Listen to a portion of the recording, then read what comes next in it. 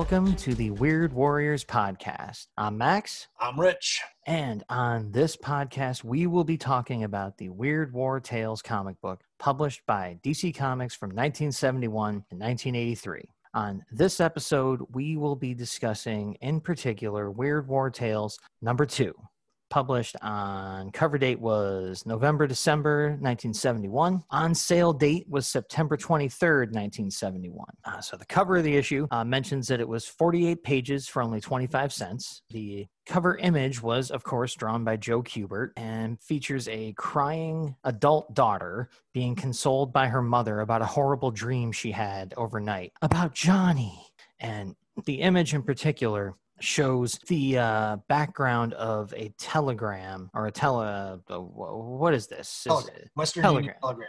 Okay, yeah. To inform you. Yeah, so it's a notice sent to inform them of the death of Private John Case, who died overnight while this woman was having a nightmare about Johnny. And again, it's a Joe Kubert drawing. It's great. The effect of the telegram in the background with an image of a fallen soldier superimposed on that is excellent. There's good storytelling here because you have the woman crying, you have a picture on her nightstand of Johnny saying, "Judy, I love you." And then you have an alarm clock that shows what time it is in the morning. You have some time indicated on the telegram. So you could put this whole story together from this one image. And, that it's just a testament to how much Joe Kubert can cram into one drawing and not have it seem cluttered. There's even a date. There's a wall calendar in the woman's bedroom, and you can see the date on the telegram in the background. Again, it's a masterclass in storytelling. So second cover by Joe Kubert, and even better than the first. So,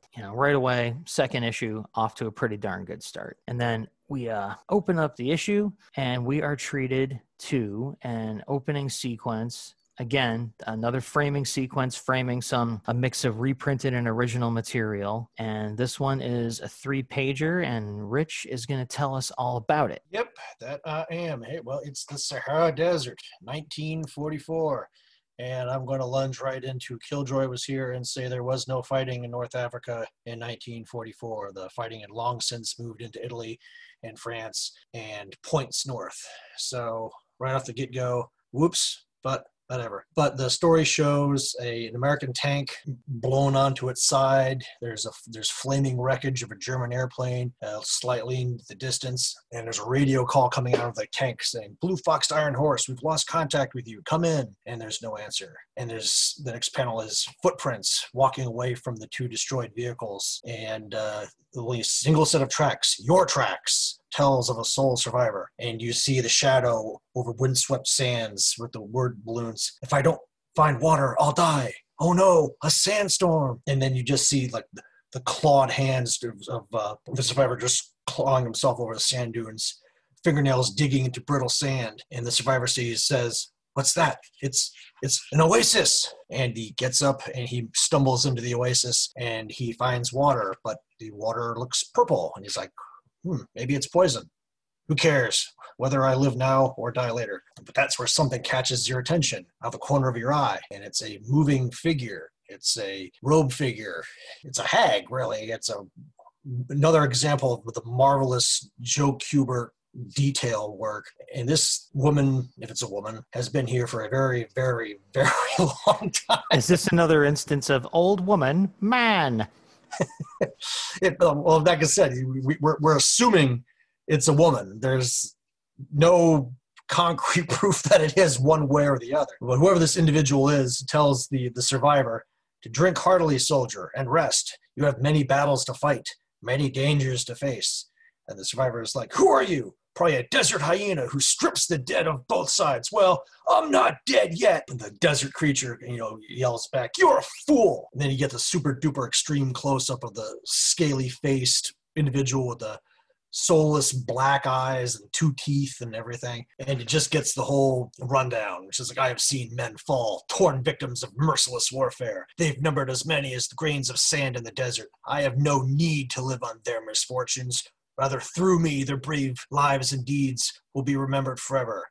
Their stories have been written into eternal wind on the everlasting dunes." And the survivor apologizes and says, well, you could have killed me before. And says, like, I understand. A warrior's lot is that of peril and of suspicious of impending doom.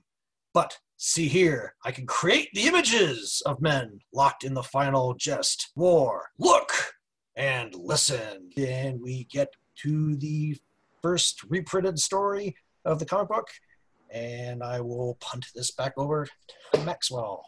Well, first, I want to go over that 3 pages, that little intro, because again, it's perfunctory. It's there just to set up the fact that they're going to be telling short stories and whatever, But we have incredible work by Kubert. I mean, it's always incredible, but like on the second page, the third panel, look at those hands, man. It's some of the hardest things that comic book artists struggle with drawing. And those are some of the best hands I've ever seen in a comic book. And this is 1971 Joe Kubert. Like, yes, he's been working for a long time at this point, but still the body language just in a pair of hands, because that's all you ever see of this survivor in this entire 3 pages are his 2 hands, maybe his boots, but most of the acting is done by his hands. Like in the final panel on page 2, you can see the accusatory pointing finger. And then that robed figure saying, "You are a fool," brought to mind to me that moment in the Lord of the Rings movies where Gandalf rises up and fills the room and he's like, "Take me for a conjurer of cheap tricks, do you?" This one of those moments where, the guy's being cowed into silence. And then you see the face, that close-up you described of, I'm going to call him the old man. But it's a 4/5 panel. I mean, it is most of the page. And again, the detail work. You look at the skin is all scaly. You see scars and scabs, and again. I mean, every bit of love that you give to Joe Kubert is well deserved because the man's a legend. I mean, it's just like incredible work. Those black eyes and just 2 teeth remaining, it's just cool. So, even though it's there to do what it's supposed to do, just intro the concept of the book, Kubert doesn't slack off. The work is amazing. The storytelling's great. And it gives a fair setup for why we're going to be seeing a bunch of short stories now, because the old man's going to be generating these images that the survivor can see, or, purple water is pretty powerful stuff either way. So we do get to the first reprinted story, as you said, and that one is called The Reef of No Return, written by Bob Haney, who I love. I have a deep love of Bob Haney and his crazy work, especially on the Brave and the Bold comic in the 70s. But even more astonishingly to me, illustrated by Mort Drucker of Mad Magazine fame. Now, other than this story right here, I've never seen any of Mort Drucker's so-called serious comic book work. I've only seen his Mad Magazine stuff. So seeing him do a story that isn't meant for laughs and is drawn even more realistically than his usual style is kind of a treat right away. This one was reprinted from Our Fighting Forces 43 from March of 1959. And according to you, you have the original of most of these books, if not all of them. According to you, this was the second story in that issue. So as we go through this issue and probably the remaining issues of the first 7 that are reprint heavy, Rich will be chiming in with comments about changes and, alterations between the original issue and the reprint and Weird War Tales. So we got that going for us. As far as the story opening, let's just describe the opening page here. We've got, 2 panels up top that are relatively small and depicting a reef getting blasted from the air by planes. Planes and bombs pounded the reef from the air, and submarines sent torpedoes hurling into the reef from the depths. And then the bottom panel takes up the rest of the page, and it shows the reef. It shows the back of a diver's head in the foreground. And then it has this picture-in-picture style panel of the old man from the Oasis, just sort of pasted in there, saying, "Man has devised the most terrible weapons of war in order to vanquish his enemy. Is it not ironic that man himself is the ultimate weapon?" Now, obviously, this is just pasted in to further the conceit that these are stories being told by the old man at the Oasis. So what was originally there in Our Fighting Forces? The whole thing is why are the Americans trying to destroy this reef? The way it's presented right now in this reprint, they don't tell you. It seems like almost like a pointless exercise.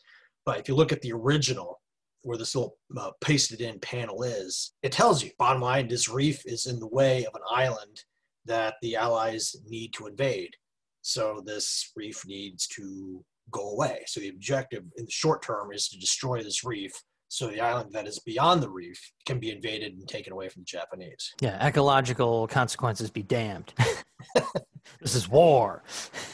So that's the setup, and we go on from there. I'll just kind of briefly summarize the rest of the story here. We've got one last frogman is sent to try and blow up this reef. They're going to send out this guy. So many people have failed before. And, I made a note here that says where the thing is and why it needs to be blown up. It seems to have gotten lost in the shuffle here. And then boom, you come in with, oh yeah, because in the original comic, they actually told you what the hell was going on. So the frogman jumps out of the plane, or so it seems on the next, on the next page. But then it's mentioned he sent a decoy down first, where it seems to me that whatever jumped out of the plane before the decoy went down was talking. But, little storytelling confusion there, which I expect in a book written by Bob Haney and an artist that he probably didn't speak to. So decoys away. The real frogman then parachutes down onto the island and tries to swim out to the reef, because his idea is, I'll do it differently. I'll dive right down onto the island and then go out to the reef from behind enemy lines. No one's tried that yet. So the enemy shoots at him on the beach to no avail. He goes out onto the beach. He sees his gear from the decoy out, like staked up like a scarecrow on the beach. And it's obviously a trap, but he's like, I need some of that gear. So I'm going to try to get it off the little scarecrow. So he runs across the beach. The enemy shoots at him, completely misses. He grabs the explosives, but he has to leave all the other gear on the beach. So he swims out with no suit, no tank, no flippers, just the explosives. He swims out through a net. The enemy frogmen are sent after him. He beats the crap out of all of them underwater, again, just holding his breath, plants the explosives, and swims off to victory. So hooray for environmental destruction and for unreasonably capable American soldiers. So, we get a little embellishment at the victorious panel here of, again, repeating the message in the beginning. Planes and bombs pounded the reef from the air. Submarines sent torpedoes into it from the depths, but only one weapon erased the reef from the war. And then they don't say it, but, that was man. And then we get our Make War No More button, and that little story is over. And all it really told you was that this guy is Captain America and probably should have been used to do everything that they ever wanted to get accomplished, because, man, he can hold his breath, swim through a net, beat a bunch of people up. They show at least 3 frogmen coming down at him, and he just houses them like, Captain Kirk style fighting. There's like a double-fisted punch in one panel against the back of one enemy frogman's head. Never once does he think to take a tank to breathe, and then he accomplishes his mission and swims off. Now, so I didn't find the story that impressive, Bob Haney notwithstanding. I did find the art really impressive. Mort Drucker draws the heck out of this thing. They do try to make it more dramatic than I'm making it sound, with this guy worrying about the mission and, worrying about his chances to get off the beach. But he really just comes off as a whiny, paranoid jackass. He doesn't really come off as a hero except for his incredibly heroic capabilities. And then he's swimming away in what looks like a photo traced, or at least heavily photo referenced Mort Drucker drawing of an Olympic swimmer in a pool getting away from the reef he just blew up. So there you have the reef of no return. And I hope stories like this don't return very often, my opinion. Well, the question that never gets answered as the guy swims away is, I hope someone's around to pick him up, because that's a long ass swim back to wherever his base is. Dude, this guy can make it. This guy can hold his breath and like he was underwater for 15 minutes and had a fight with 3 people and didn't even come close to losing. Like he's probably going to swim all the way back to, I don't know, Pearl Harbor. Yeah, exactly. And he'll be fine. This is actually this is a DC comic. Maybe he's like Aquaman's dad or something like that. Who the hell knows? Yeah, he could be a secret Atlantean. He doesn't even know. So I mean, this one, There's nothing weird about it, really. I said it's a typical 50s war tale. You're, like you said, you're super duper capable. American heroes and everything else like that. Yeah. But going back to comparing, original. Oh yeah. reprint. They did change up the colors a little bit. The green wetsuit here was in the original. Was blue in Weird War Tales 2. The blonde hair is orange. In the original it was The End. But here it's Make War No More. I'm actually going to hop ahead a little bit and say they did that with just about every story in this book. And if it said The End in the original, it said Make War No More in the reprint. So I imagine that was a 70s thing or something. I think it was a Kubert thing. I think that was one of his big deals. And since this was kind of his baby, this book, it seems, or he was at least very heavily involved, he's going to put that stamp at the end of every story. And obviously they weren't saying that stuff back in the 50s. That was un-American. Got to beat those Reds. Exactly. So, yeah, it is cool. It's interesting to me, the choices to change colors and all that, because obviously they have the originals, and someone does have to, I would imagine, recolor for the reprint if the masters aren't that great, or maybe it just even has to happen anyway. I'm not too down on the 70s version of the process, but it is interesting to me when they decide to change somebody's hair color or change the color of the frog suit. I'm doubting that was for historical accuracy. It was just because someone felt like, yeah, I like it blue or I like it green, So who knows? Yeah, so we're off to a start. Like these are the images that this robed figure is deciding to show a probably dying man. Like, do you want him to kill himself? Right there, it's like that's what you wanted to show me. This nonsensical story about a paranoid, super capable frogman. Thanks. I'm going to have some more purple water. And he probably does, because then we jump right into another story without going back to a framing sequence. And you can take that one away. Yep. This is called The Moon is the Murderer. It's written by Bob Conager and illustrated by Frank Thorne. And as far as it can be ascertained, we don't think that this is a reprint. This might be an original story, because I couldn't find any references to this in any earlier books. Yeah, it's not noted on Mike's Amazing World as a reprint either. So I'm like, is this the first original content in Weird War that isn't a Joe Kubert framing sequence? Possibly. So cool. But it's a 4-page World War I story. No word balloons, thought balloons, anything. The action quite literally tells the story. The only words that are in this story at all are, the sounds of distant artillery shells and gunfire and bullets ricocheting and everything else. But it is it's a World War I story. And it opens up with the muddy, shell-blasted no man's land at night. And there is an American soldier, uniform in tatters. He's got his one arm wrapped in a bandage and everything. And he's kind of looking out over no man's land. You see the boom, boom, boom in the distance of artillery fire. And he gets up and he goes out on a one-man patrol. And on the other side of no man's land, there's a German soldier wearing the stereotypical Pickelhaube helmet with the spike on the top. And for whatever reason, he decides to go out on a one-man patrol carrying a captured British Lewis machine gun. No, it's entirely possible. I mean... Yeah, that thing looks like bad news. It's done really well. It looks like this, the American soldier's got like a pistol, and then this guy's carrying around what looks like a cannon. Yeah, the muzzle on that thing is actually pretty misleading. The bullets were much smaller than that. I don't know why they had the muzzles as big on Lewis guns as they did, but yeah, I mean, maybe they captured it on a trench raid or something like that, and the guy just liked it, and he said, "This is going to be my toy whenever I go out on patrol." Well, whatever. It's certainly plausible, but so each individual leaves their trench and they're doing this one-man patrol, and the moon disappears behind a cloud, and then the moon comes out from behind the cloud, and they see each other, like, whoops, and the German spins and opens fire on the American, who dives into a shell crater, and then he's just laying there and wait, and the German comes up over a ridgeline looking for him, and he's backlit by the moon, and the American fires one round and drops the German dead in his tracks, and then the American gets up and walks back to his lines, to the accompanying distant artillery fire with the Make War No More little button on the lower right-hand side. So now this, I like this story. I mean, there's nothing weird about it other than, poorly timed, getting up and walking around when the moon comes out. But you don't really see a whole lot of World War I stories anyway. But I really enjoyed the art. I mean, the whole sequence of this story is obviously plausible. I'll let you give your feedback on this, and then I'll come back to it with some more thoughts on that I have.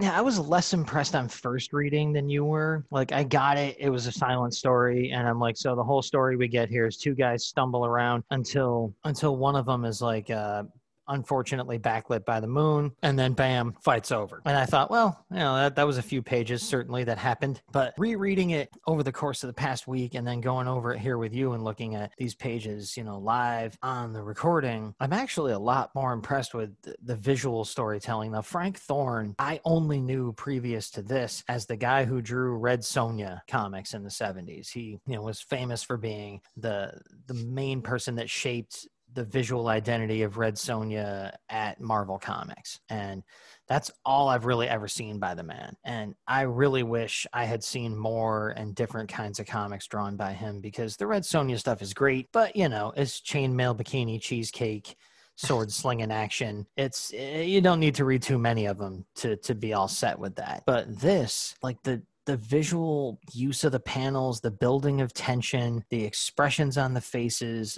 This story is silent because it doesn't need anything else. It really, you can see from the body language, you can see from the moments that Frank chooses to portray, whether that was in Conager's script or not, they're still well executed. And even just, again, just the pages look good even as an item, like that opening page as a unit with the way that grid breaks down and the way the titles in there. It's just cool to look at, but the moments are incredibly well chosen. I love the silhouette work on the second page when it's the fourth panel that goes all the way across the page, when you can see the silhouette of the hill with each soldier on either side, and it's just darkness and they can't see each other, and they can hear someone's moving around out there. Like that silhouette is just great. And really every panel in this works for me. I mean, not much happens in it, but sometimes it's just cool to sit back and appreciate the craft of a story.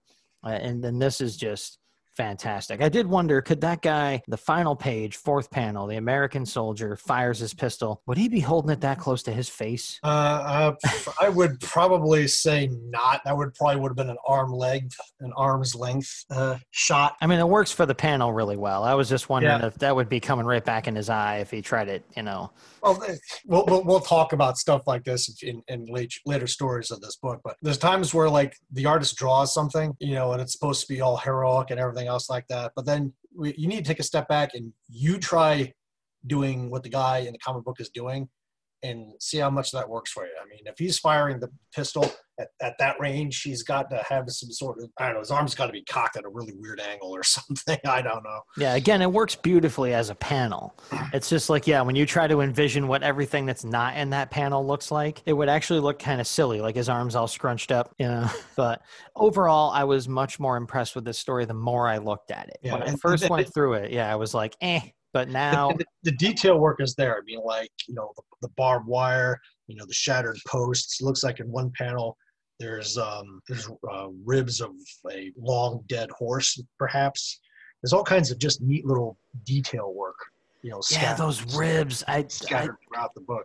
The first page, it's like, it's technically panel 5 or whatever, but it goes all the way across the page, and there's what had to be a rib cage, and I'm like, what is that? But you dialed it in. Of course, this is a World War I story, all the trenches, and maybe the uniforms you caught on to, but they had horses out in those, and in action in World War I. So they did. Yeah, that is probably a dead horse on the first page. I mean, I'm liking the story more even as we're talking about it. So that's what's good about going through old comics, is taking the time to truly appreciate what you're looking at instead of just flipping pages and going, I'm gonna get another soda or whatever. I mentioned the Lewis gun, before, and like I said, it's plausible. I wouldn't get all over, the what would Killjoy. I know the what would Killjoy do? What Killjoy was here. The one thing I would nitpick on the story, though, is I mentioned before, the Germans were wearing the stereotypical Pickelhaube helmet with the spike on the top. And the Germans figured out, by 1915 that spike made the wearer a target. And it was actually discontinued for use on the front line by 1915. Some models of helmet had the spike that was actually, you could disconnect it. Oh, cool. So the Pickelhaube would only be used for like ceremonial purposes and stuff like that. I always kind of wondered why it was there. Like, was it like in case you just wanted to tilt your head down and charge at somebody like a rhino, or did it just they thought it looked cool? Well, some of this stuff probably went back to like the 1870s. And if I remember the reading properly, the helmet wasn't actually made out of metal. It was very dense leather, so which didn't do a whole lot of protection for splinters or shell fire or anything else. Yeah. So the error in this panel and in this story would be, this is an American soldier, not a British soldier, because I could tell by the gear.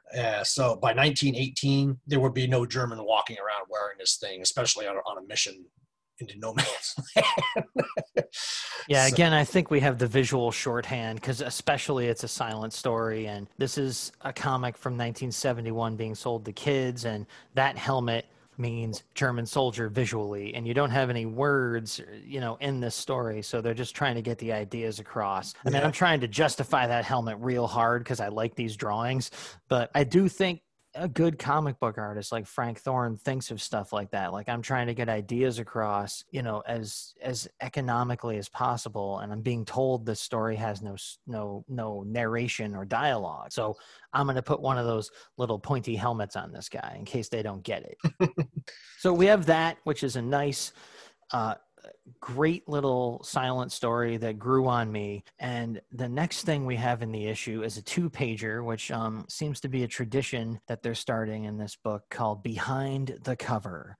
So we get a little comic book story, about the story behind the cover. And again, that cover tells the story pretty much, except for the ending that's coming in these brief 2 pages. So it's completely done by Joe Kubert. This is new material. We get, again, pretty much the same image from the cover, but it's not a copy and paste. This is a new drawing. The telegram in the background doesn't have the superimposed image of the soldier on his back, but it is overall the same scene. The girl's crying to her mother. You see Judith Crane is on the telegram. So this is the Judy in the Judy I Love You from Johnny picture. And it's just addressed to City, Missouri. That's Missouri, right? Yep.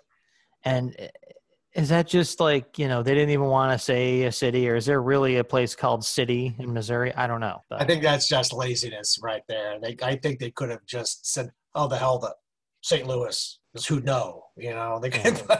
I mean, again, DC loves to make up fake cities, but they usually give them a name. So, it's a 3-panel page. It's gorgeous. It's by Joe Kubert. It has one of my, as you've heard previously, I love when an artist is confident enough to do panels that don't have borders around them. And, these have semi-borders and then edges that just bleed. And the page is beautiful. It's Joe Kubert just rocking it out. I love this is at the height of his confidence and powers, or so it seems, because he is taking this meaningless little 2-page story and making it look amazing. So you have the woman crying to her mother. I dreamed that Johnny was dead. It was just a bad dream. Don't be silly. There's been no telegram. Johnny's all right. The doorbell rings and down they go. And sure enough, Johnny is at the door, and, Judy's crying and she's, oh, Johnny, I'm so happy to see you, but I thought you were still overseas. And he says, I was wounded, just a scratch. They sent me home. Judy tells Johnny about the dream, and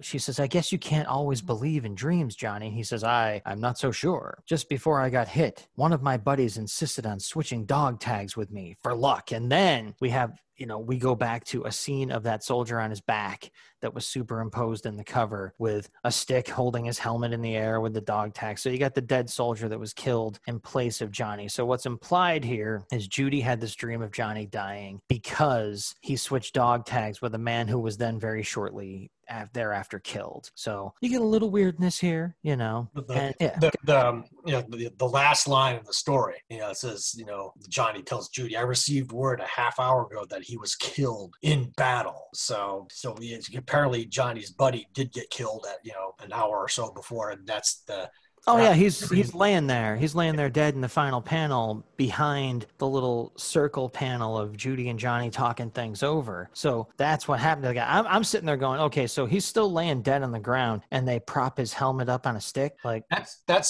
a Graves registration thing. Usually, what they would do is they put the bayonet on the rifle, jam it into the ground, put the helmet on the rifle butt, and they'd just be a marker, for Graves registration to come around afterwards. Oh, all right. So this actually would have happened. He would have been laying there with his helmet up in the air like that.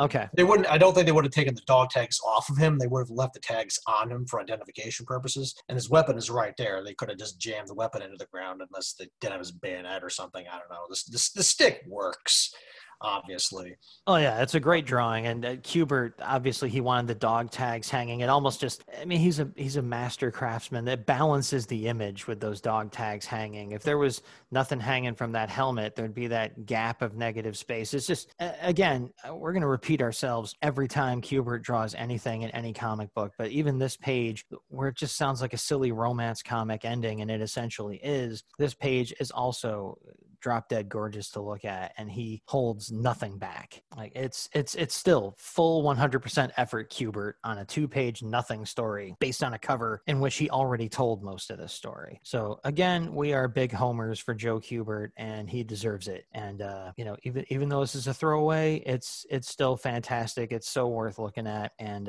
it's just a speed bump on the way to the next big story in this issue, which I get away with handing over the synopsis to you for.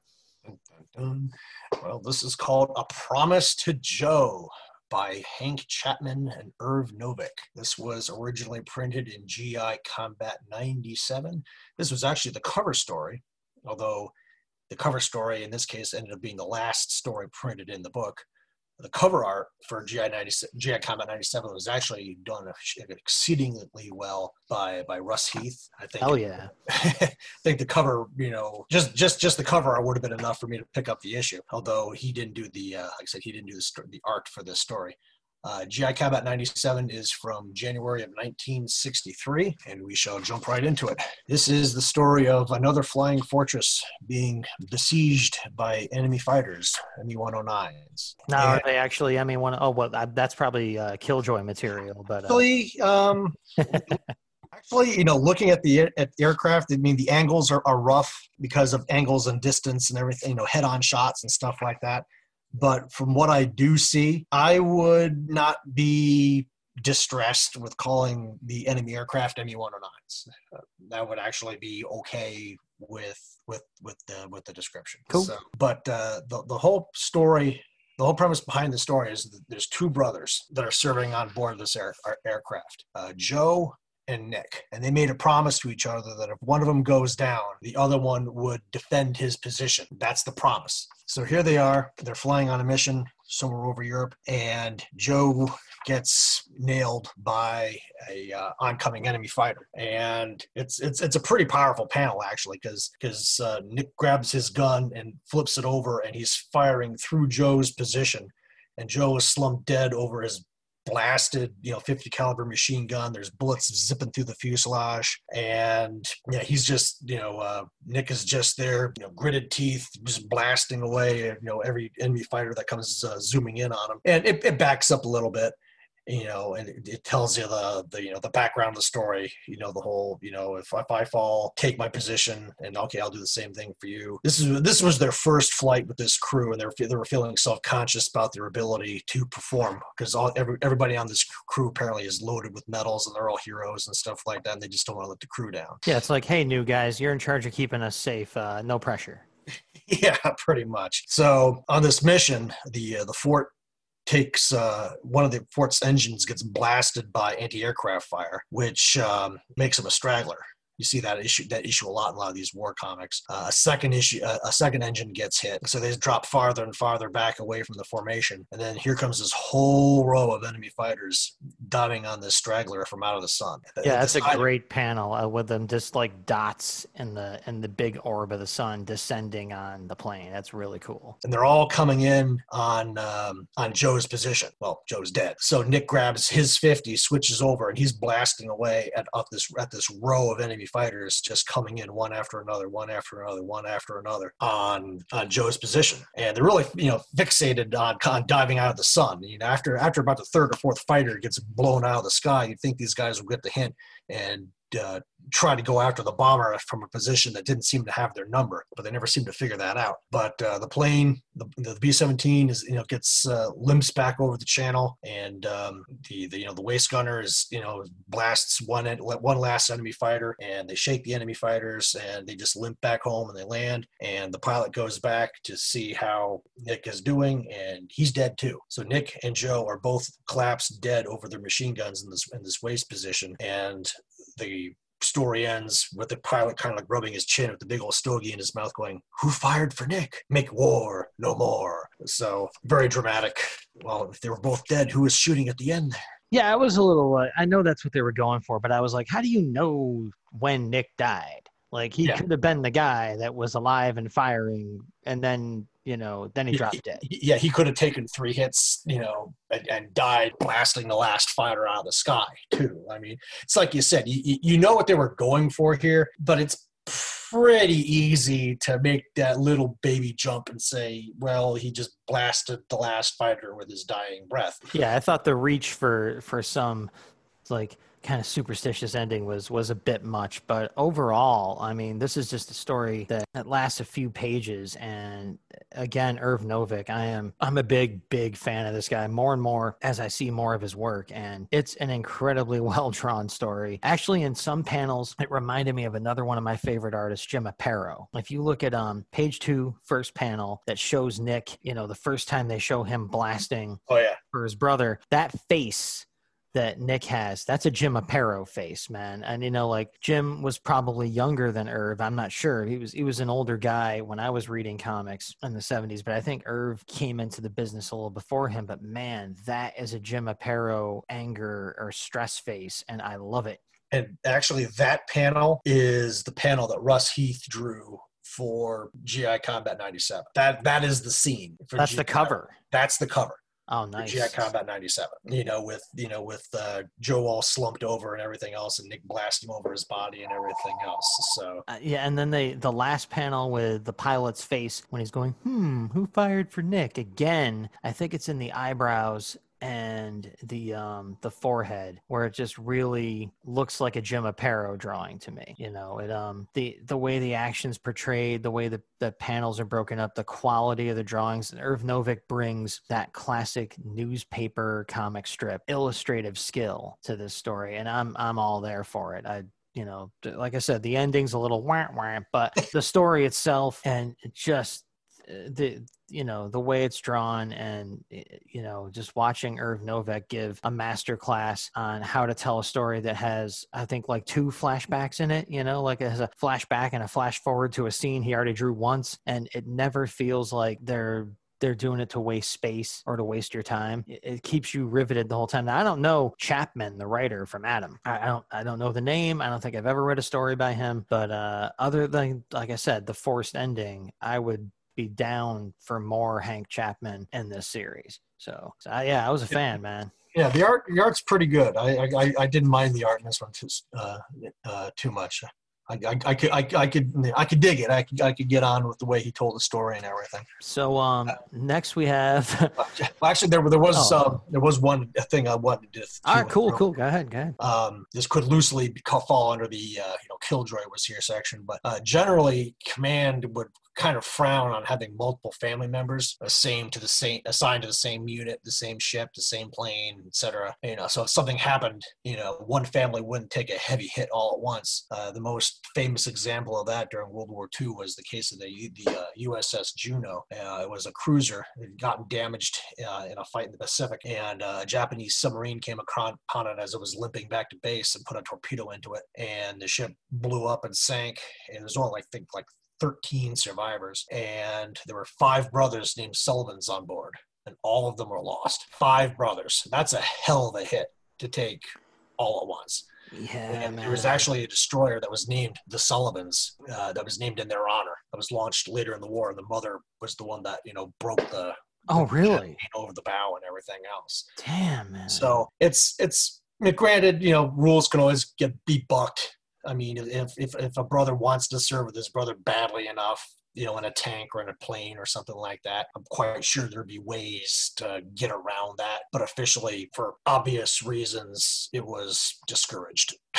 Yeah, again, there was no functional reason for these two to be brothers in the story either. They could have just been two new guys who had served together and said, hey, we don't want to look bad in front of this plane full of more experienced soldiers we're being assigned to, so let's make a promise to each other. But I guess it's just, again, it's storytelling shorthand. Like, brothers stand up for each other, and we're brothers in arms, we're brothers in real life. It's more economical storytelling. You've got like just a handful of pages to tell your story. So you don't have time to have like these long, detailed relationships with people. You're like, these guys, have an understanding because they're brothers, and that's what brothers do. Go, and then 2-3 pages later, you're done. So I can dig it. Like, just the decision to make the story easier to tell. I mean, that's a huge part of the job when you're working on a short comic book story. Again, the next thing we have is a 1-page text story called The Devil Rider, and I did not read it. I don't think. And again, I did, but it's some sort of like American Southwest legend of a devil rider that would come out, and every time that the country was about to enter a war, this rider would come out, and it was almost like what the hell's the word I'm looking for? A precursor, a warning. An omen. Omen. There you go. That war was coming, and this guy was seen, right before the war with Mexico in the 1840s, and he was seen right before the Civil War started, and he was seen right before the Spanish-American War, and so on and so on and so on, right up through World War II. And the only time you ever see him is if war is coming. So if you see him, there's war coming. And yeah, so next.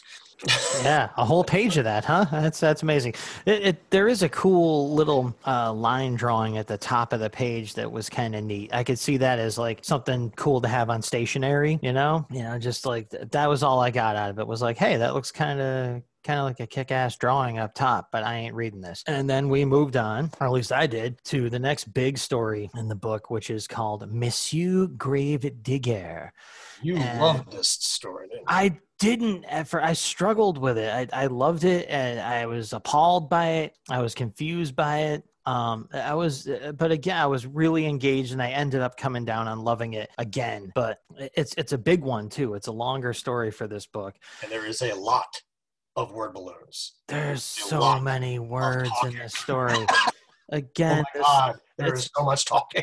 It's so different than anything else in the book. Like, we have a writer who I'm not familiar with, Jerry DeFuccio, and Reed Crandall doing the art, who I am at least somewhat familiar with. And Reed Crandall just, again, one of the themes I'm seeing develop here is, even if I don't like the story in one of these books, the art that the artist that they gathered for this series, or even reprinted from, or whatever, is just top-notch talent. Reed Crandall draws an amazingly cool-looking story here. So again, I can't find any evidence that this is a reprint. I didn't see any reference to that anywhere. So this might be another original tale in this book. I couldn't find anything either.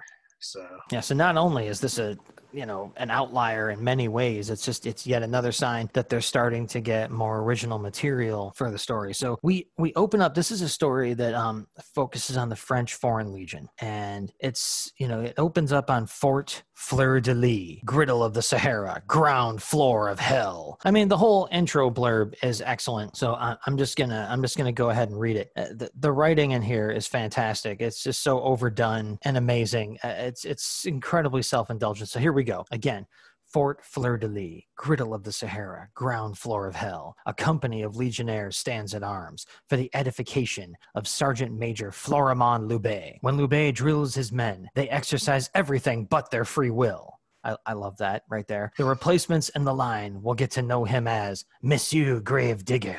If I lapse into a bad Monty Python French accent, that cannot be avoided reading this story.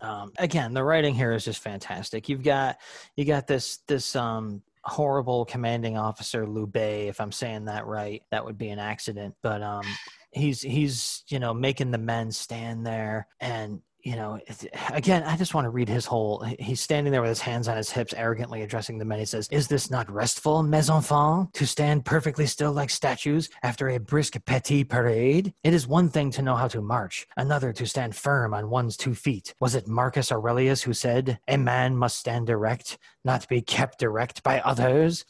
There's so much philosophizing and pontificating in this story. Like, he's sitting there quoting philosophy or something like that to these guys who are just sweltering in the heat, standing at attention after a punishing march. And finally somebody goes down. Somebody finally falls, and it doesn't go well for him. The soldier who falls, Liu Bei comes over and kicks at him. They drag him down into to one of the barracks, I guess, and and a couple of the other soldiers come to join him to sort of comfort the guy. And another outlier here is tons of these characters get names in this story. We have this guy who fell down in the heat is named Montaigne, and we have 2 soldiers comfort the fallen recruit. They, I believe, get names. There's and these are some, like I said, philosophical French soldiers. They appreciate the arts too. There's tons of conversation in these panels. They're they're talking about the Louvre and just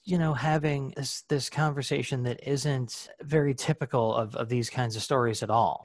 They're have a caporal. They're passing cigarettes around because they're French. Montaigne mentions, "My home was on the Seine. I worked as a custodian in Le Musée National." Oh, that's again the Louvre. And so they're having this cultural conversation, and just not the kind of stuff you expect in a war story. And you go to the second page, man, and here you're talking about the heavy word balloons. The problem I have with this story, the first problem I had was, again, Reed Crandall is doing amazing drawings, but they're getting physically crowded out of the panels by these giant word balloons that almost get in the way of you understanding what is going on. Like, what happens next, I had a hard time getting a handle on. This dude wanders down into the barracks, introduces himself as Ramon Miranda, generalissimo of his own army. And it took me a while to realize this guy is just another soldier in the Foreign Legion, and he's talking about a side hustle that Montaigne could get in on if he's sick and tired of Liu Bei's crap. And, because this is a guy, obviously, who fell in the heat. He's been ridiculed by Liu Bei, and he's like, "Hey, man, if you're sick of that, I got something going on the side here you could get in on. It's pretty sweet." So you turn the page, and it says, 6 days later, the generalissimo,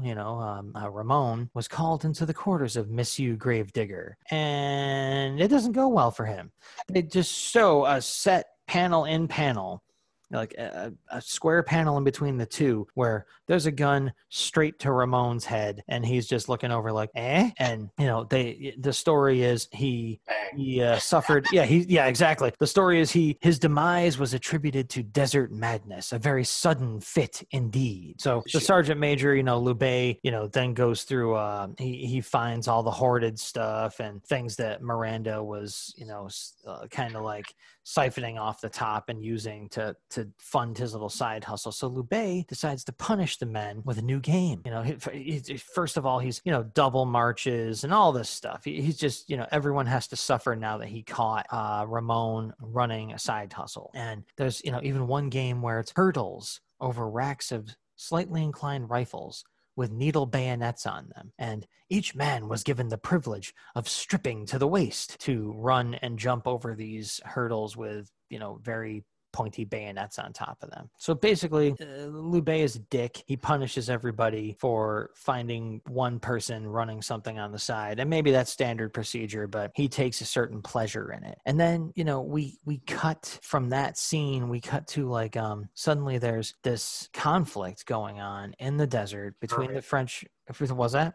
A desert caravan. Yeah, there's this conflict. Like there's a caravan being attacked, and there's this battle going on, and I guess it's the Tuaregs, if that's how you say it, are the raiders coming down on the caravan, and or so they think, and the caravan of traders actually ends up being the Foreign Legion in disguise. Legionnaires in disguise. It's a decoy. So there's this conflict, and it is pretty violent. It's a war comic. I get it. But again, I'm not sure what this little aside has to do with the story of Liu Bei being a jackass to his men. It's just like, hey, we're going to draw some fighting now. And in the meantime, there will be some casual racism going on.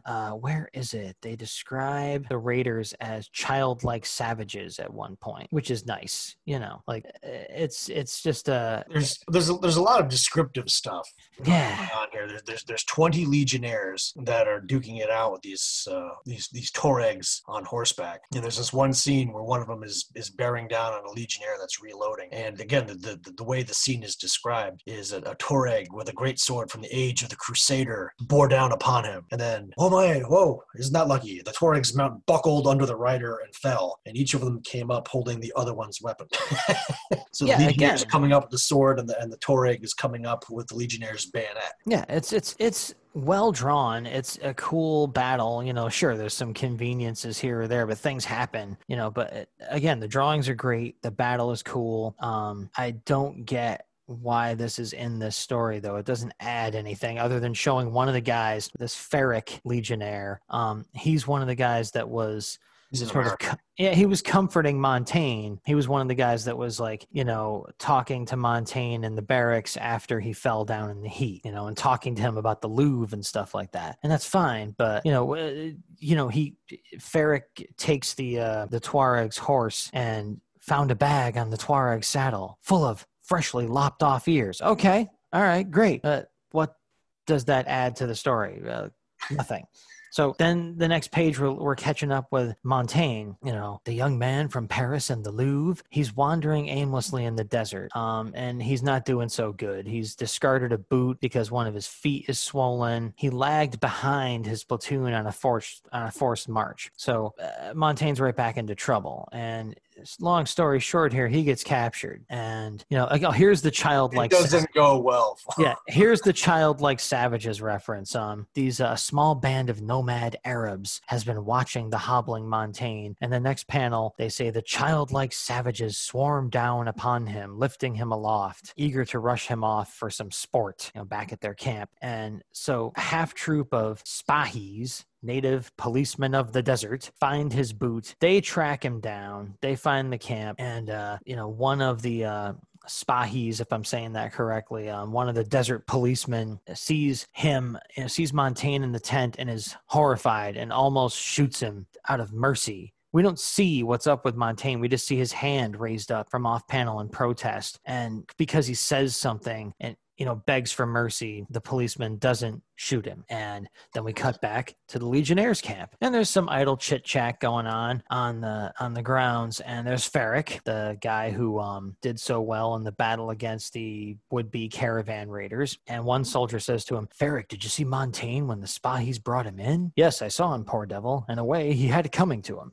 And so the other guy's like, "You dick, why would you say that?" And Ferric now reveals the twist. Like, I pegged Montaigne for an informer the moment I saw him. So the conversation they were having when Montaigne fell and he took him to the barracks, he was kind of leading Montaigne, is what he reveals. When he talked about the Louvre, he dropped details that Montaigne confirmed that weren't true. Like, besides, Cellini's statue of Perseus is not in the Louvre. It's in some other museum. In Italy. Yeah, the Loggia dell'Anzi. I don't know how to say that, in Florence, Italy. So, you know, he's basically like, he was testing him to see if, you know, he was lying about his cover, and just basically confirming that Montaigne was a snitch for, the merciless Liu Bei. And, you know, so, okay, you know, all right, we got it. You know, like he was snitching on his own men, but it didn't seem to do him too much good because he ended up lost in the desert and captured on a forced march anyway. He wasn't getting that much preferential treatment out of being a snitch. So meanwhile, in the fort's dispensary, the Legion doctor is taking care of Montaigne, you know, looking at his face that bears the fiendish handicraft of the Arabs. He regards the cheeks that have been slit perpendicularly and threaded through with twigs to form a bizarre latticework. So they mutilated this guy's face. They cut his face, you know, and inserted twigs through it and just mutilated him for fun. So, you know, we end with a final panel that says, "Pulling the twigs free, the doctor knows the man will live with hideous scars. Henceforth, his fellows must take him at face value."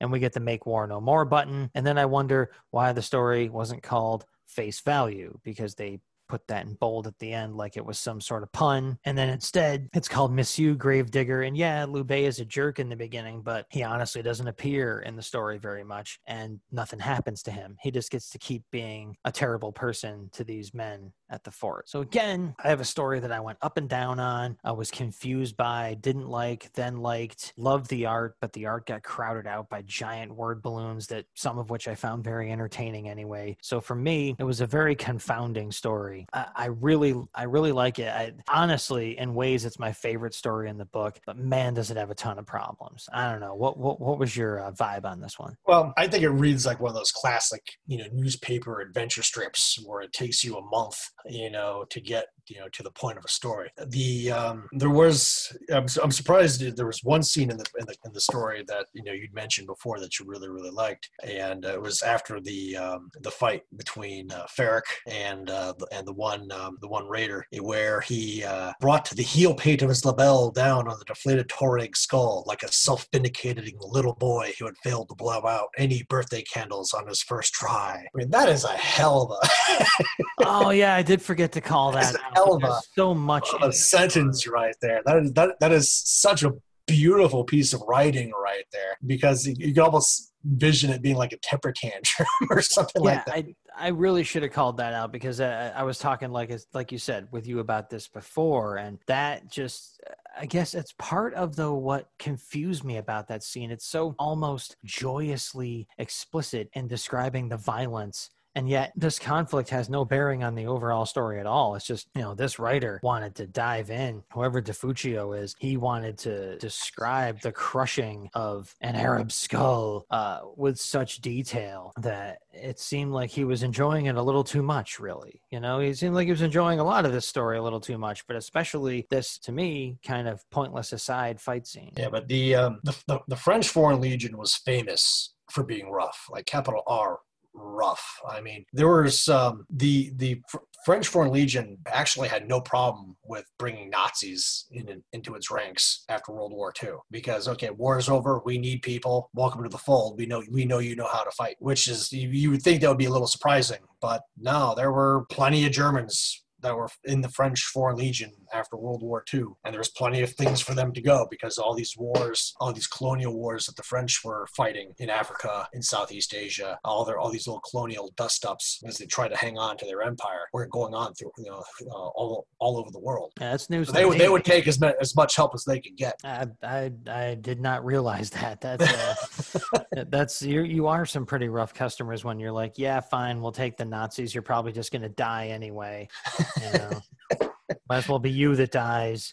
That's just it. Yeah, it did get across this story. If that's the case, this story did get across that the French Foreign Legion ain't nothing to mess with. It's like the officers are horrible. The people are betraying the troops from within, ratting each other out, and when they get into fights, they can just crush an enemy's skull and ain't nobody gonna ask him about it. This was a heck of a like there was nothing weird in this story, but it made my eyes pop out a few times.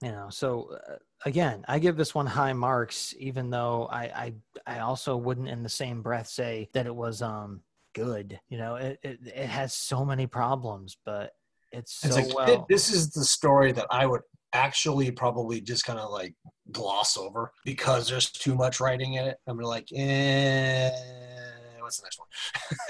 Yeah, I got close on that one page where it really looked like the figures were being physically pushed out of the panel by word balloons. It was like one of the worst instances of Chris Claremont's X-Men, like when he got really self-indulgent. And there's so many examples out there of that, of like just, Cyclops is in the bottom corner of the panel because the rest of it is a giant word balloon that apparently Cyclops is saying to himself in an empty room, and it was getting close to that. So I pushed on through anyway, because as we've pointed out, a lot of the writing in this is just strangely, compellingly lurid and weird. I was like, is this an EC comic?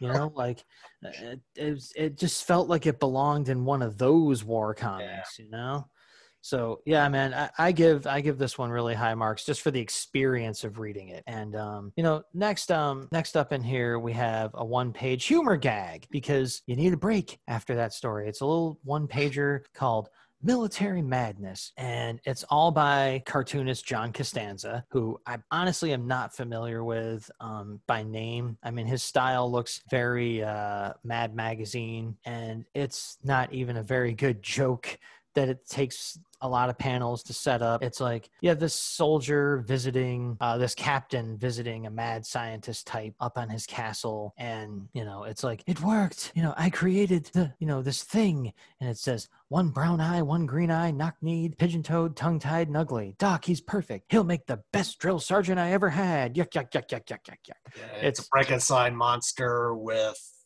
Sergeant Stripes on them, and okay, whatever. It is not even kind of funny. So we'll go on to something that was much better, and I'll hand it over to you since you listened to me talk about that Military Madness thing. So take it away. Well, because I listened to you talk about Michelle Gravedigger for the last 45 minutes. But yeah, we breezed right through that, didn't we? That was painless. The next one, it's called Sergeant Rock's Battle Stations, Military Specialties of the Armed Forces. It was written by Joe Kubert, and this is our first look into the art of another legend, Sam Glanzman. Yeah.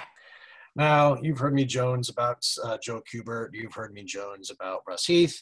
Now you're going to listen to me Jones about Sam Glanzman. Oh, boy. And again, just with Joe, just like Russ, I had the opportunity and the privilege to meet Sam Glanzman. I got his signature on all kinds of books at one show or another. And he actually lived about an hour and a half away from where I do. And actually, when he died, I lived close enough. I was actually able to attend his funeral service. I've befriended his widow. I've spent some time with his widow and stuff like that. I've visited Sam's grave. I visited Joe Kubert's grave with Sam's widow. Her name is Sue. Yeah, you've established quite a relationship in a way with Sam and his family. You were going to broker, kind of like serve as a go-between for a meetup between Sam's widow and Joe Sinnott at one point. Yeah, because but going through, I got the chance to go through Joe's house, to Sam's house, and all the art that's on the walls, his drawing studio, all these stacks of drawings and stuff like that, models of tanks that he would use, for points of reference during his drawings and stuff like that. And I was talking.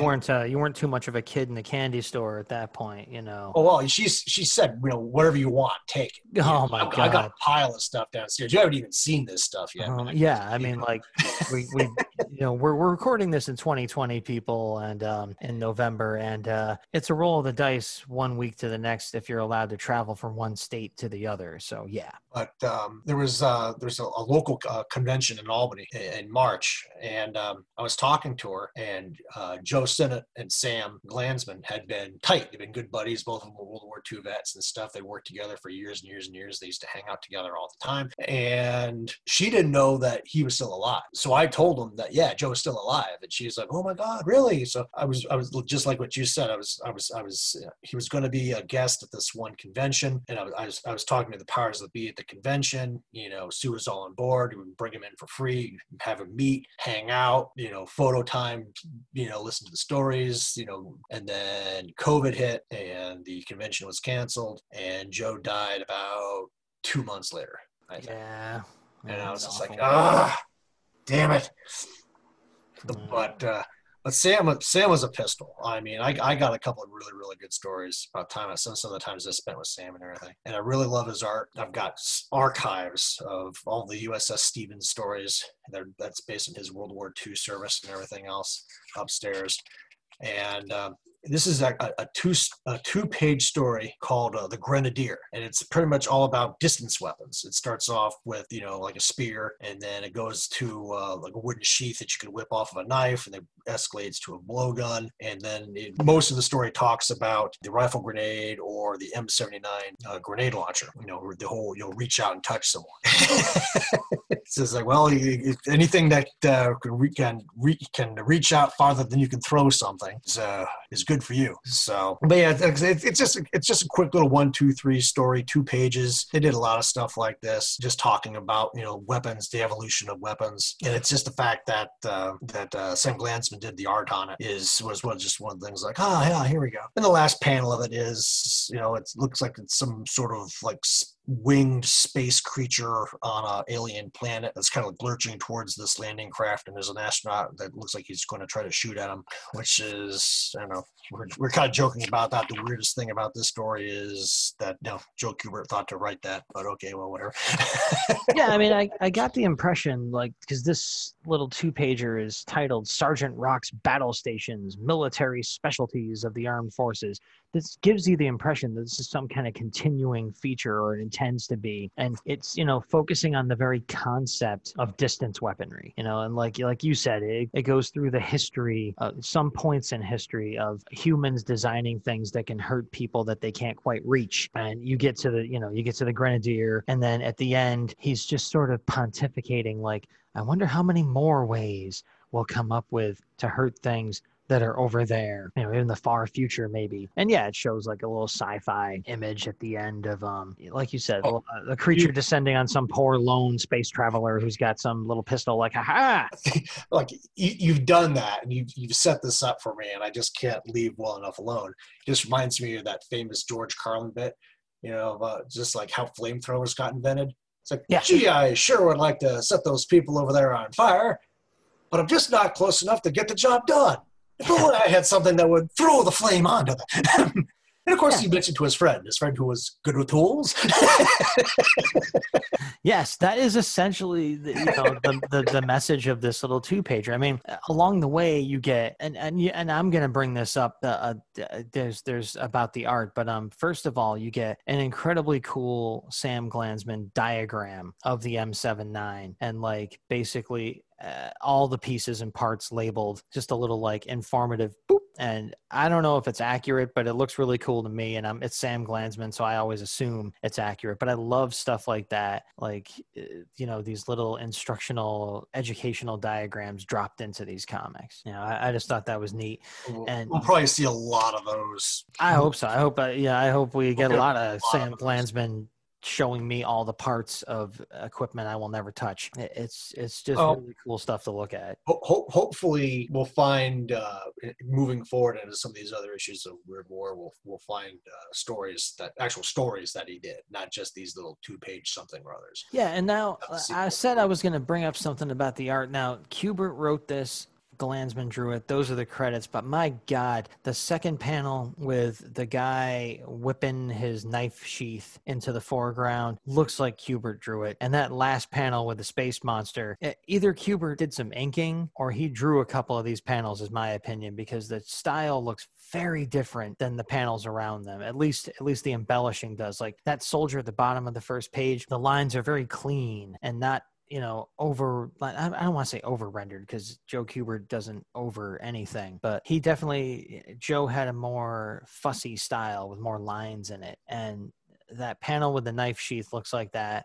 And the panel with the space monster looks like that. But, I guess the art credits are completely Sam Glanzman. Now it's maybe Sam was doing something in a Kubert-esque style for a panel or two. Who knows? Yeah, I don't doubt it's possible, but it just stood out to me like, whoa, like maybe because I've never seen Sam Glanzman draw a space monster, and I don't know how it would look when he does that. But that being what it is, we have another story to move on to here called The Face of a Fighter. And it's not a good one. This is another one of your typical 1950s war tales. There's nothing really weird about it. It's it's a 50s war tale. Yeah, this one goes on forever. But the problem with that is that this story, The Face of a Fighter, was written by Bill Finger. Yes. The Bill Finger, who co-created, or in my opinion, mostly created Batman, and most of the getting credit for it. Yeah, most of the things interesting about Batman that weren't created by somebody else other than Bob Kane. Yeah, and it's illustrated by Ross Andru and Bill Esposito. Now, I love Ross Andru. He was a favorite of mine. Very late into his career, I encountered him, I believe, drawing Spider-Man comics much further down the road. But I've always dug his art. And I have a lot of respect for Bill Finger, but man, I could have done completely without this story. It's essentially It was originally printed as the third story in Our Fighting Forces 25 from September of 1957. And you got the robed figure inserted into an opening page of the story. And he's talking about the face of a soldier is a changing thing. For only in battle does it become war hardened, war haunted. Easy for me to say. Yeah. In battle does it become war marked. Only in battle does it become different, so overly dramatic. Yeah. I mean, this story, like I said, I wrote in our little, pseudo script here. It's largely a cautionary tale against the cosmetic effects of excessive squinting. It mentions the soldier squinting so many times. Like, basically, you have a fresh-faced young recruit who's sent out into combat, sent out into the war zone, and he looks like somebody out of Archie Comics in the beginning. He's, just like, hi, I'm an innocent young waif. And out he goes, and all these things happen to him, and he starts squinting and, changing his... But they mention how he squints so many times, and then by the end, he has the dirty, squinty face of your regular Clint Eastwood type. And that's the whole veteran after one patrol. Yeah. That's the whole story, is he gets dirty and squinty while he's fighting. And there's like you said, when was this reprinted from? What year? 57. Because, there's like a midget comment in here. That's just like, okay, way to go, old comic books. Not only is your story kind of just about how being out in combat will make you look a little rough by the end of the day, but I don't know where it was, but they're, like I said, they had to make a midget comment in there with that word. And it's like, thanks. So, Bill Finger, I love you. And I really, Ross Andru does what he can with the story. The actual drawings are quite good. I don't want to give the story complete short shrift because it is well drawn. The action is, even with some pages have like 8 panels on them, they never seem too crowded or cramped. The story's very clear. It's just not really doing much. It just shows you that this guy now has the face of a fighter. And make war no more, because you will get all dirty and squinty if you do. And then I'll let you finish the story content. We go back to... Well, actually, a few things I wanted to just jump into on Facebook. I'm like so eager to blow past that story, but yeah, man, go ahead. Well, that's what I'm here for, right? Stuff. Well, on what was it? 1, 2, 3. On page 4, there's this one scene right after he makes one of the midget comments where he throws a grenade, at an enemy mortar while he's lying on the ground on his chest. And there's multiple things wrong with that whole sequence. It's just like, first off, have you ever tried throwing a baseball when you're laying on the ground on your chest? Give it a try sometime and see how far it goes. Just go ahead. Yeah, I'm pretty sure when I was in Little League, I think I ended up lying on the ground on my chest a few times, but I didn't try throwing anything. Yeah, but lo and behold, the grenade knocks out the enemy mortar. And hey, you know what? If the mortar is that close, the mortar was probably shooting straight up.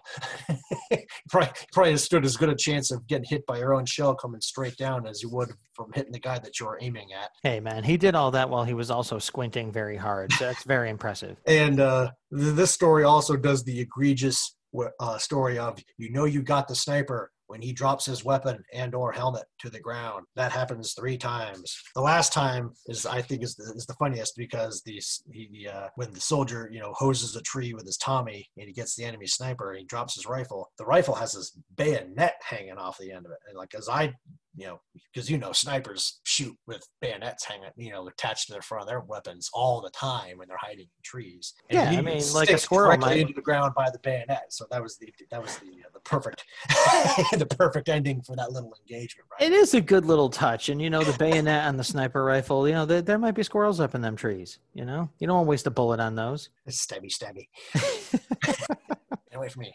Give me your nuts. Yeah. But all right, to finish up, we go back to the Oasis and Joe Kubert's typical mind-blowing art. And this is a 2-page wrap. And the hooded figure is just like, well, I'm done. I'm going to leave you here. And the survivor's like, wow, I saw everything. I felt everything. I was there. He's like, maybe you were there, but I got to go. And he's like, wow, I don't leave. I suddenly feel cold. He's like, fear not, soldier. You will not be alone for long.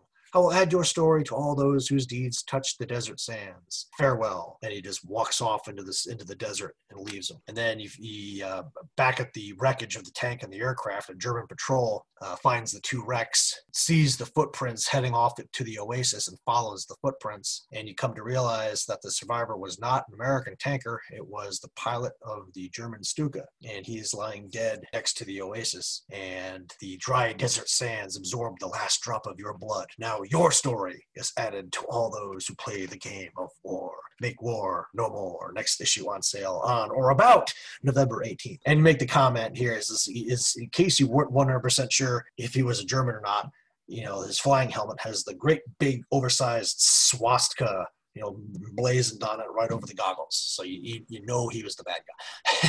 Yeah, if you didn't bother to read the panel, you didn't bother to read the word balloons and the panel right up above, that would get across to you if you're just paging through this, that the whole surprise is that the survivor was a German. Oh, okay. All right. And now he's dead. Yeah, it doesn't add much. And, no more. Yeah, exactly. It'll end up like this guy drinking purple water and hallucinating robed figures telling him pretty much confusingly bad stories. But there was a disconnect for me where the old man, the robed man in the beginning, told this guy, "You have many more dangers to face." And then he's like, "You're dead. I gotta go." Yeah.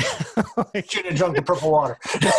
Yeah, everybody drinks that. All right, fine, bye. And then we're out. And the issue proper is over. But as usual, with this show, we're going to talk about some of the advertisements, some of these great kick-ass old ads. And one of the things I'll kick in here real quick is I have a whole bunch of like old magazines that I keep for historical purposes and stuff like that. And when you read a new magazine, you don't read the ads. But when you read something that's like 30, 40, 50 years old, you almost prefer to read the ads as compared to the story, because the ads can be so freaking cool sometimes with just whatever the hell it is that they're trying to shill. The way it's written, in either the racism or the sexism or just the complete corny hokey, whatever the hell. They're like cultural shorthand too. Like when you see what people are being sold, you see what sort of world they're being expected to live in. Like 72 or whatever. Yeah, so you can tell a lot about a society by what people are trying to sell that society. Oh yeah. And like, so we dive into it here, and I'm probably going to cut off a couple of mine. But since I'm banging on the social norms angle here, one of the ads I want to talk about is Kenner's Easy Care Manicure Set. Yeah, like Kenner made a set for little girls to make their hands look pretty. And it's like the ad is done up, and I'm a page back to it here, like a scene in a comic book. And a little girl's getting ready to have a party, and she's standing there before the mirror, and she's like, "Mom, my party dress is beautiful, but my hands, blah. Gosh, Mom, isn't there something I can do before my party?" Now, Mom, who already knew her daughter had like ugly hands, says, "You're going to open one of your presents early. It's Kenner's Easy Care Manicure Set." And the thing has like 5 battery powered attachments. It's got a blow dryer, comes with nail polish. It is ready to go. And it's, all about making your hands look pretty. Now, this girl is like, I don't know, 7 years old. And the deal is she has to have a Kenner battery-powered manicure set. She's like, "Oh, Mom, I love it, and I'll never bite my nails again." And just what stunned me the most about this, not just the fact that you're talking about little girls giving themselves a manicure so they're not embarrassed at their party, is at the very end of the ad, it says, "Other Kenner sets for little modern miss are Easy Curl Quick Hair Setting Kit and Easy Curl with Light Up Mirror Vanity." So there was a whole line of these "Don't Be So Ugly" little girls toys that they were selling, from Kenner. This is practice for you to land a man in 10 years.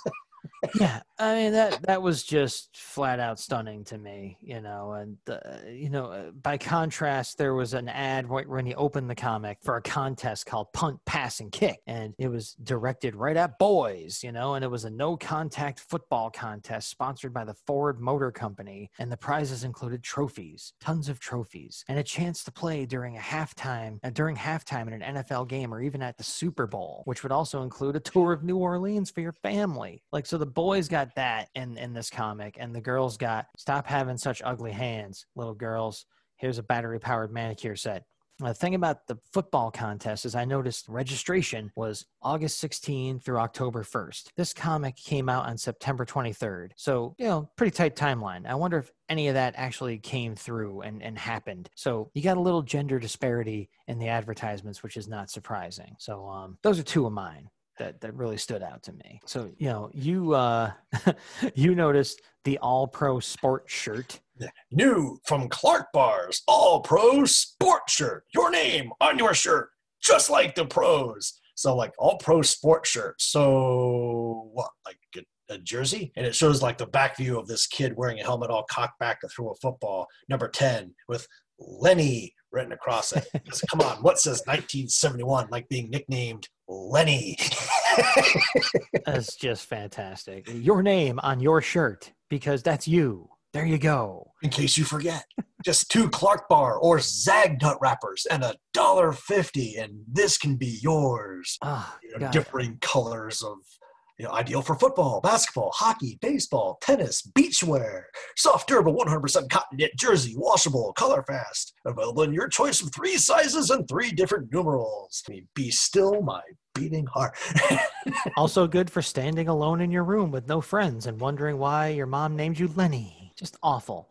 Like, and these comics are full of stuff like this that I wonder if anyone at all ever sent away for. And I want to bring up one that's very iconic to me, but it also ties into what you taught me earlier. Is called a Pickelhaube helmet, if I'm saying that right. Yep. There was an ad in here for the Red Baron model kit. And inside back cover.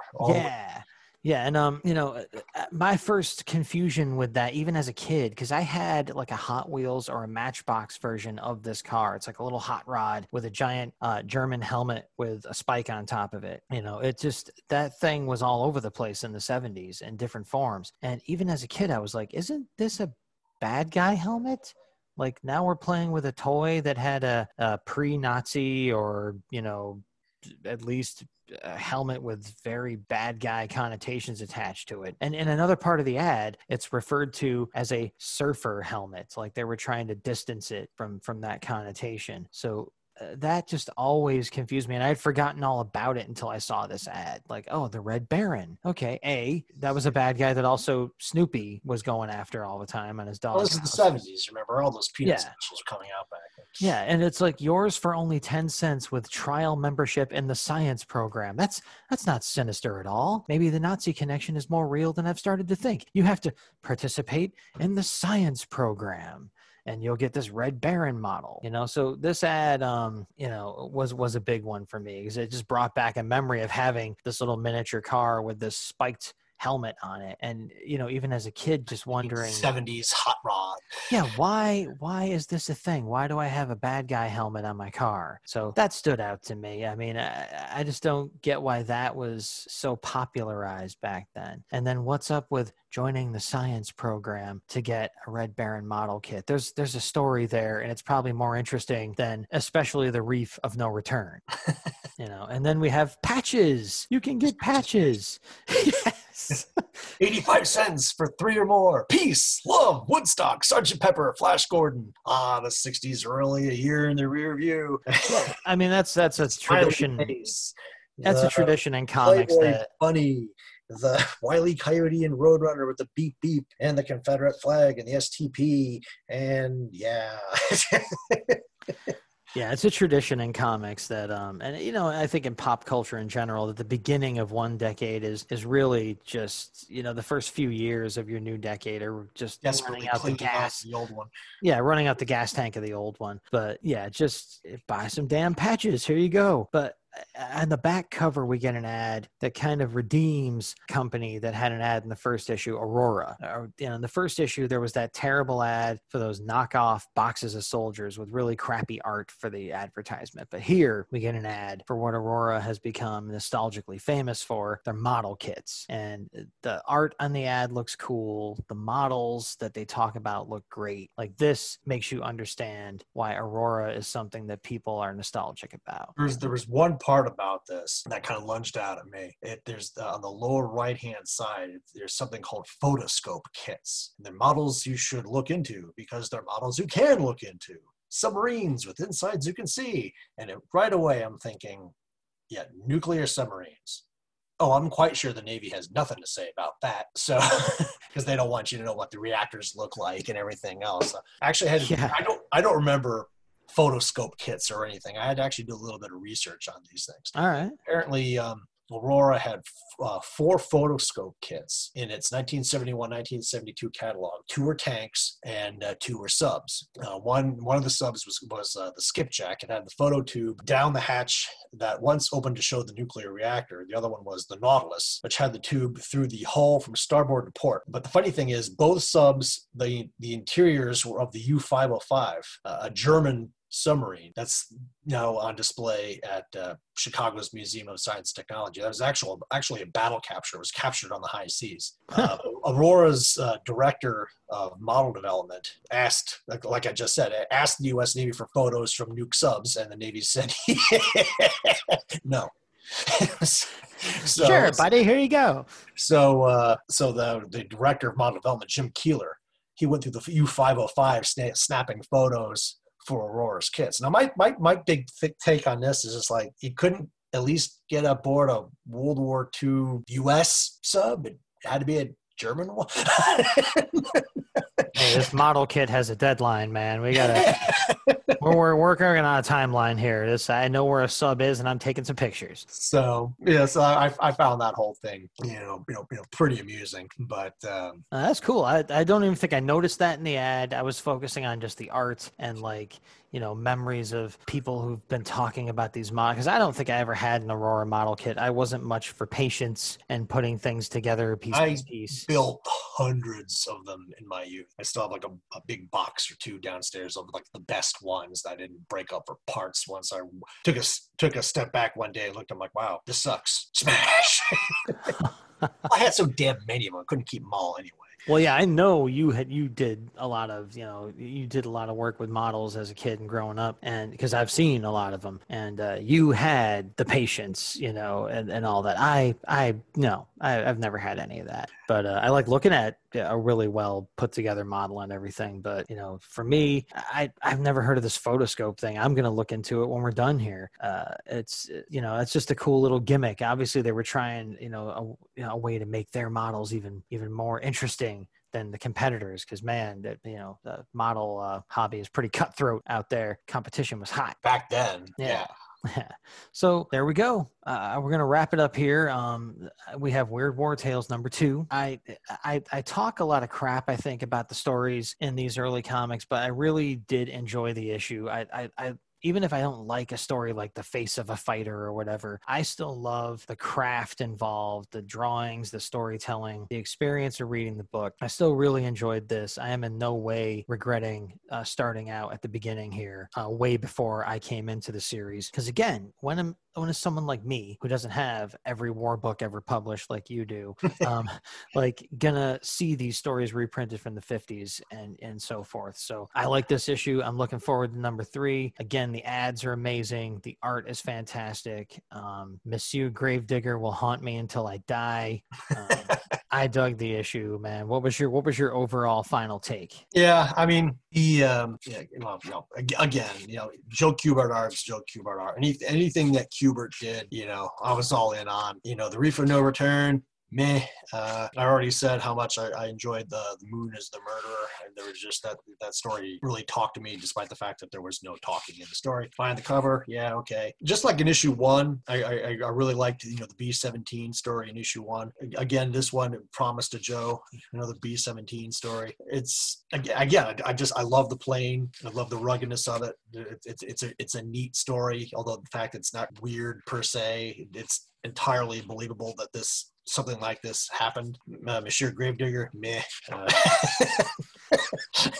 Yeah, I mean, I totally get that reaction to it. It just fascinated me for reasons that it didn't mean to fascinate me. So that's unfair. I mean, Promise to Joe is probably the technically, objectively best story in the comic, even though art is subjective. Promise to Joe is just better. The final panel can be completely disregarded. But yeah, man, I get that reaction to Gravedigger. And Face of a Fighter, same thing. Your typical 50s war comic, nothing weird about it, really. It was just a war story, really. I mean, it's just weirder crap than that has happened. So. Yeah, again, good art, and I just like the craft involved, the panel to panel storytelling, the overall page design, the story itself. It's I went into this issue thinking, oh my God, there's like a bunch of superstar creators. There's Bill Finger, there's Mort Drucker, and the actual writing wasn't so great.